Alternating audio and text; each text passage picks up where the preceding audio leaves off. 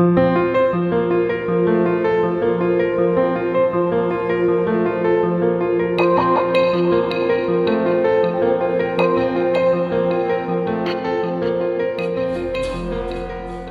everybody, to Between the Lines, the podcast from Jewish Quest. My name is Simon Eder, and each week I'm joined by a special guest who helps us deconstruct that week's parashah, exploring new insights and meaning in the Torah. And it's wonderful to welcome back with us to explore Parashah Va'era today, Professor Gary Rensburg, who serves as the Blanche and Irving Laurie Professor of Jewish History in the Department of Jewish Studies at Rutgers University. He is the author of numerous articles and also plenty of books, including How the Bible is Written, and edited with a number of others, Did I Not Bring Israel Out of Egypt? And Professor Rensburg, it's wonderful. I know you join us today from holiday, part working too, but from Provence, and we're truly grateful that you do that. Warm welcome again. Thank you, Simon. And to join you in the technology, no matter where we are in the world. In this case, yes, here we are in Provence, and you in London. Good to see you. Fantastic. Maybe to launch in, what do you make of the line from God following Moses' objection to speaking to Pharaoh for a second time from Exodus 7:1, where we have it, the line as follows: "See, I have set you as a god to Pharaoh, and Aaron your brother shall be your prophet." A truly enigmatic line that has certainly troubled the commentators immensely. Look forward to hearing your take, and I wonder what Provence is throwing on that line. This is a wonderful pasuk, just a fantastic passage in this week's parsha. And I'm glad that you translated the word Elohim there, as you read it in English, as God, because everybody attempts to stand on their head and try to explain the word Elohim away. But Elohim means God, pure and simple. How do we explain this? The entire story of the Exodus, the greater narrative, which spans 3 or even 4 parashot, is imbued with all sorts of themes and motifs and reflections of ancient Egyptian culture and religion. And this is a key one. Of all the peoples in the ancient world, only the Egyptians believed that their king, the Pharaoh, was divine. So if you go elsewhere to Canaan or to Babylon or any of the other cultures of the ancient world, the kings might have been the human agents of the gods responsible for their societies on earth, but they weren't considered divine. In Egypt, the Pharaoh was considered divine. And accordingly, with Moses now having to go before Pharaoh, I like to use the analogy of the contemporary world, our contemporary world, of a summit conference. There's going to be a summit conference between Pharaoh and Moses. And in such a conference, if country X sends their head of state, well, then country Y has to send their head of state or head of government as well. In the good old days of the Cold War, if the Soviet Union sent Khrushchev or Brezhnev or whoever it was, the U.S. then had to send the president.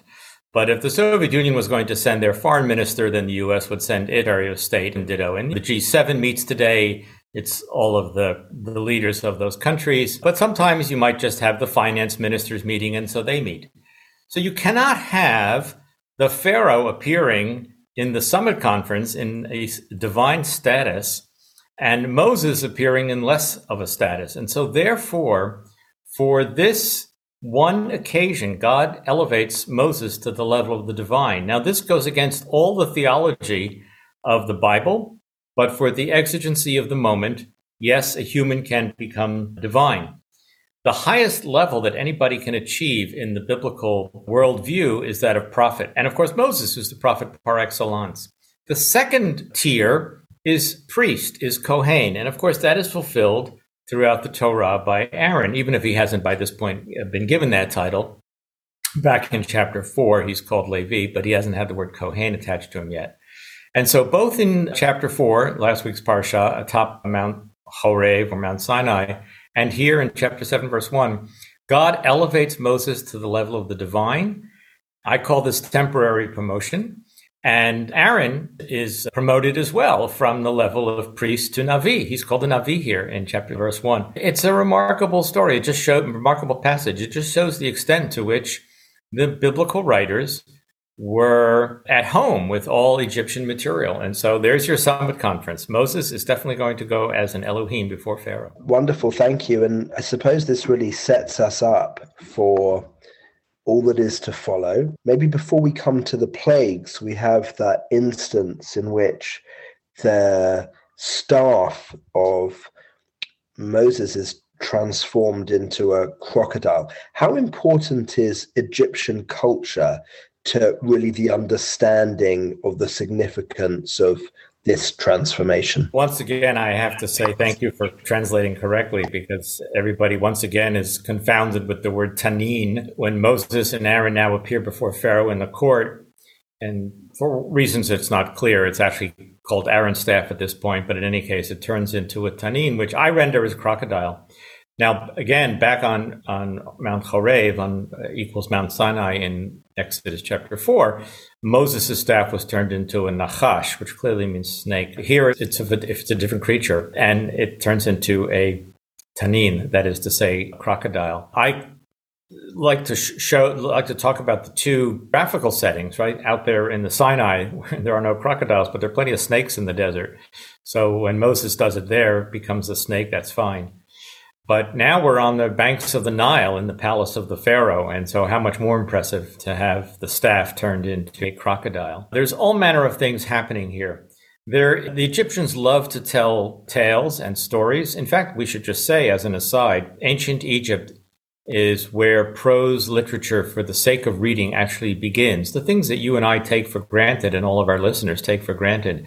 We pick up a book, fiction, historical fiction, novel, nonfiction, whatever, and we read it for enlightenment, education, but also entertainment. The Egyptians are the ones who actually created such stories, not to glorify this or particular deity or king or something like that, which you get in some of the other literatures of the ancient world.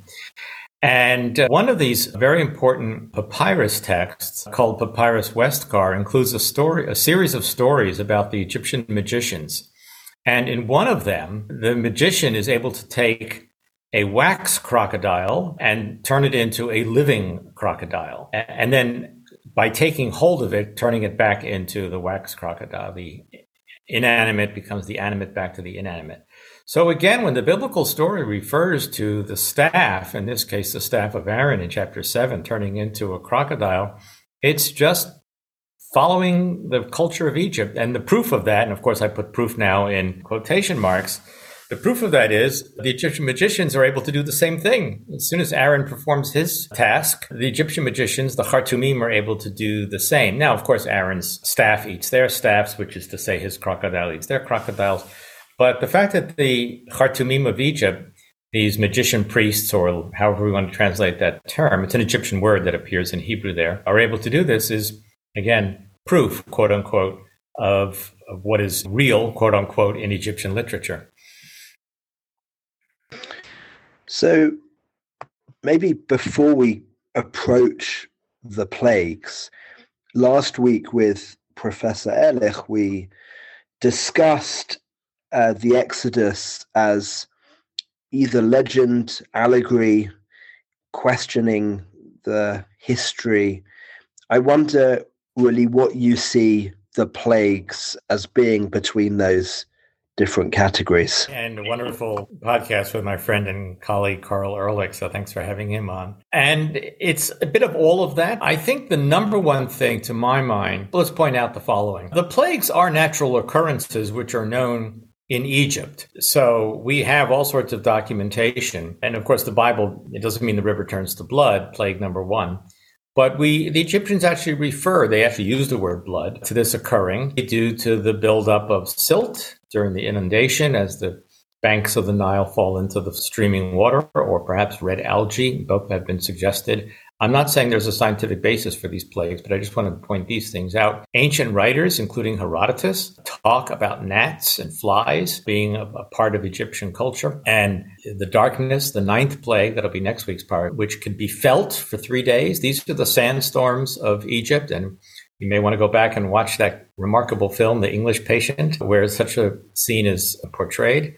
So there is a reality that, to some extent, to these plagues.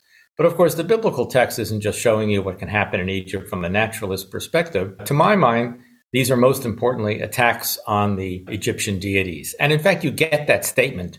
Again, it'll be in next week's parasha, in chapter 12, that God sends Shvatim, judgments against all the gods of Egypt, Elohei Mitzrayim. So that's what's going on in these plagues. The Nile, unclear whether the Nile was considered a deity or not, but there is this aspect to the Nile cult. So I'm going now counting through 1, 2, 3. The frog goddess, Heket, is the goddess of life. So when all the frogs die in plague number 2, this is an attack on the Egyptian goddess of life. And you go on with that. If you look at plague number 5, Dever, which attacks the cattle, well, there are various Egyptian deities which were represented either as male bulls or female cows. Hathor, for example, the cow. Apis, the bull. And so these are attacks on the Egyptian deities or on the priests themselves, as you get with number 6. Again, Herodotus, the Greek historian who visited Egypt and devoted an entire book of his histories to the culture of Egypt, tells us that the Egyptian priests shaved every day their skin totally so that they were hairless, these male priests, so that they would be in a state of purity so they could operate in the temples. If they had boils, the sheen of plague number 6, or were infested with lice, if you go back to plague number 3, they would be rendered impure, would be unable to operate in the temples, and the whole balance of life would collapse in Egypt. So the biblical story is showing, again, the remarkable knowledge of Egyptian culture. So that's how I view the plagues, as attacks on the deities, but also here and there, the priests as well. So you're really suggesting it's a kind of polemic against the Egyptian culture and religion of the time. Yes, I think if you asked an ancient Israelite, they would say, wow, Egypt is just a remarkable place. They are so far advanced in engineering, in medicine. We have medical texts, including surgical texts from Egypt. It's just remarkable. Whatever you want, you can find in ancient Egypt. Irrigation techniques, the breadbasket of the ancient world with the amount of grain they were able to produce and so on. So I think any ancient Israelite would have looked at Egypt with some sort of awe and wonder as the great society. Remember, Israel was a fledgling culture and still very much nomadic or semi-nomadic, trying to create a whole new way of looking at the world. But as far as culture is concerned, Egypt was just quite remarkable. And this was obviously known. Anybody who just walks to Egypt down to the present day, visits the country, sees the wonders of 3,000-4,000 years ago. But the biblical author is saying, that's all well and good, Egypt, but your theology is misguided. All right? And there is the oneness to God. There is a God who has a concern for humanity. God judges the world in a moral capacity, not through whim, and has a close relationship with humankind. That's what the biblical story is doing here. And how do you see the distinction that is made between the Egyptian magicians' reproduction of some of the plagues and then the plagues which God sends? So this brings us to the first 3 plagues. So when Moses and Aaron turned the Nile into blood, the Egyptian magicians are able to do the same. Now, you may say to yourself, well, this is totally illogical because if all the water of Egypt had been turned into blood, how could they do the same? But don't impose Aristotelian logic on the story. They just did it, right? And then ditto with the frogs, right? Moses and Aaron bring frogs. Well, the Egyptian magicians can bring frogs as well. There may be a bit of humor here, right? If they were really good, they would remove the frogs. But in their desire to replicate the actions of Moses and Aaron, they actually bring more frogs. So they're able to do these things. Again, because the Egyptian texts, although not in these 2 cases specifically, refer to the wonders that the magicians are able to do. And then in the third instance, plague number 3, of the lice, the Egyptian magicians are unable to do this. They were unable to replicate it. So not only is it a contest between the God of Israel and the gods, plural, of Egypt, as I implied, and I'll state explicitly now, it's also a little bit of a contest between Moses and Aaron on the one hand and the magicians of Egypt on the other. And Moses and Aaron obviously win, and the magicians disappear until their cameo appearance, as I like to call it, in Plague 6, where they have to be stricken with the shchin, the boils, for the reasons I stated a few moments ago. But then there's this other key aspect to it. When the Egyptian magicians do what they do, the biblical text says they did thus, or they did this, they were able to do this, belatehem or belahatehem, through their magic spells. They had to speak the words to allow the action to occur. Now, for us today, magic is purely a little entertainment feature for children's birthday parties and so on. But we still have the magic word, the abracadabra kind of things that the magician has to say. And the magician will play at the birthday party and the trick won't work. And then the children will say, you didn't say the magic word. You have to speak those magic words for the action to occur. And this is, again, consonant with these ancient Egyptian texts, which deal with the magicians, including the one I referred to earlier. When this magician priest turns the wax crocodile into a living crocodile, he says his magic words first, and then the action occurs. That's consistent with what you're seeing in the biblical story. Not Moses and Aaron. There is no such thing as magic in the world. Magic is, again, part of this idea of the ancient Egyptians and others in the ancient world. Moses and Aaron are able to do what they are able to accomplish because they have the power of God. God alone is what gives them the power to do what they do. There's no need to resort to abracadabra-like saying to bring about the actions. And that's consistent in the story there. So it's really in light of the encounter with the engagement with Egyptian tradition that the Israelite way that comes to be. I really wonder, obviously, the plagues we encounter, of course, in this week's Parashah. We read about them, of course, in Seder gatherings and so on. What, though, are the kind of longer lasting elements of Israelite encounter with Egypt, out of which Jewish theology ultimately comes to be known as we know it today or later on?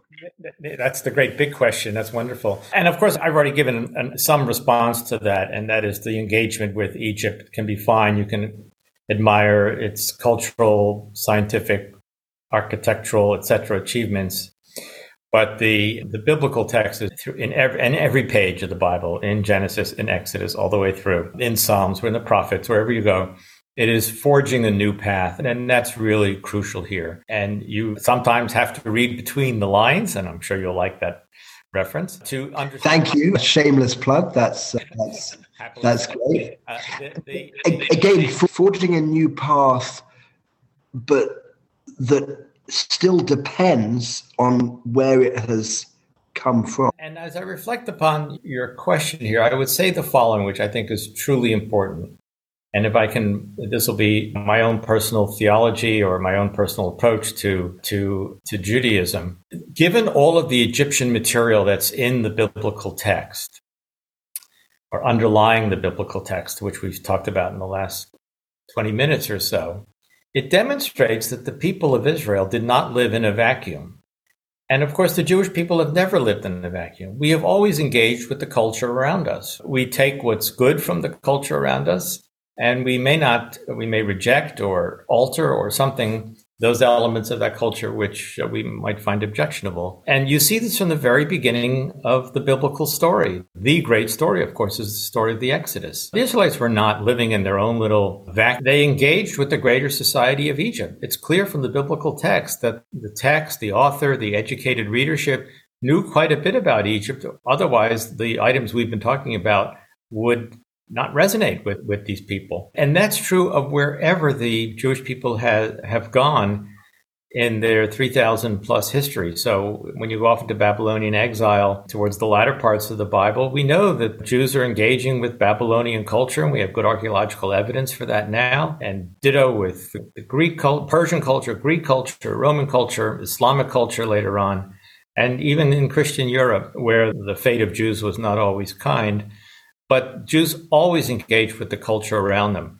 And certainly you and the UK and I, as an American, we certainly do that in our home countries, understanding the benefits of the cultures in which we live.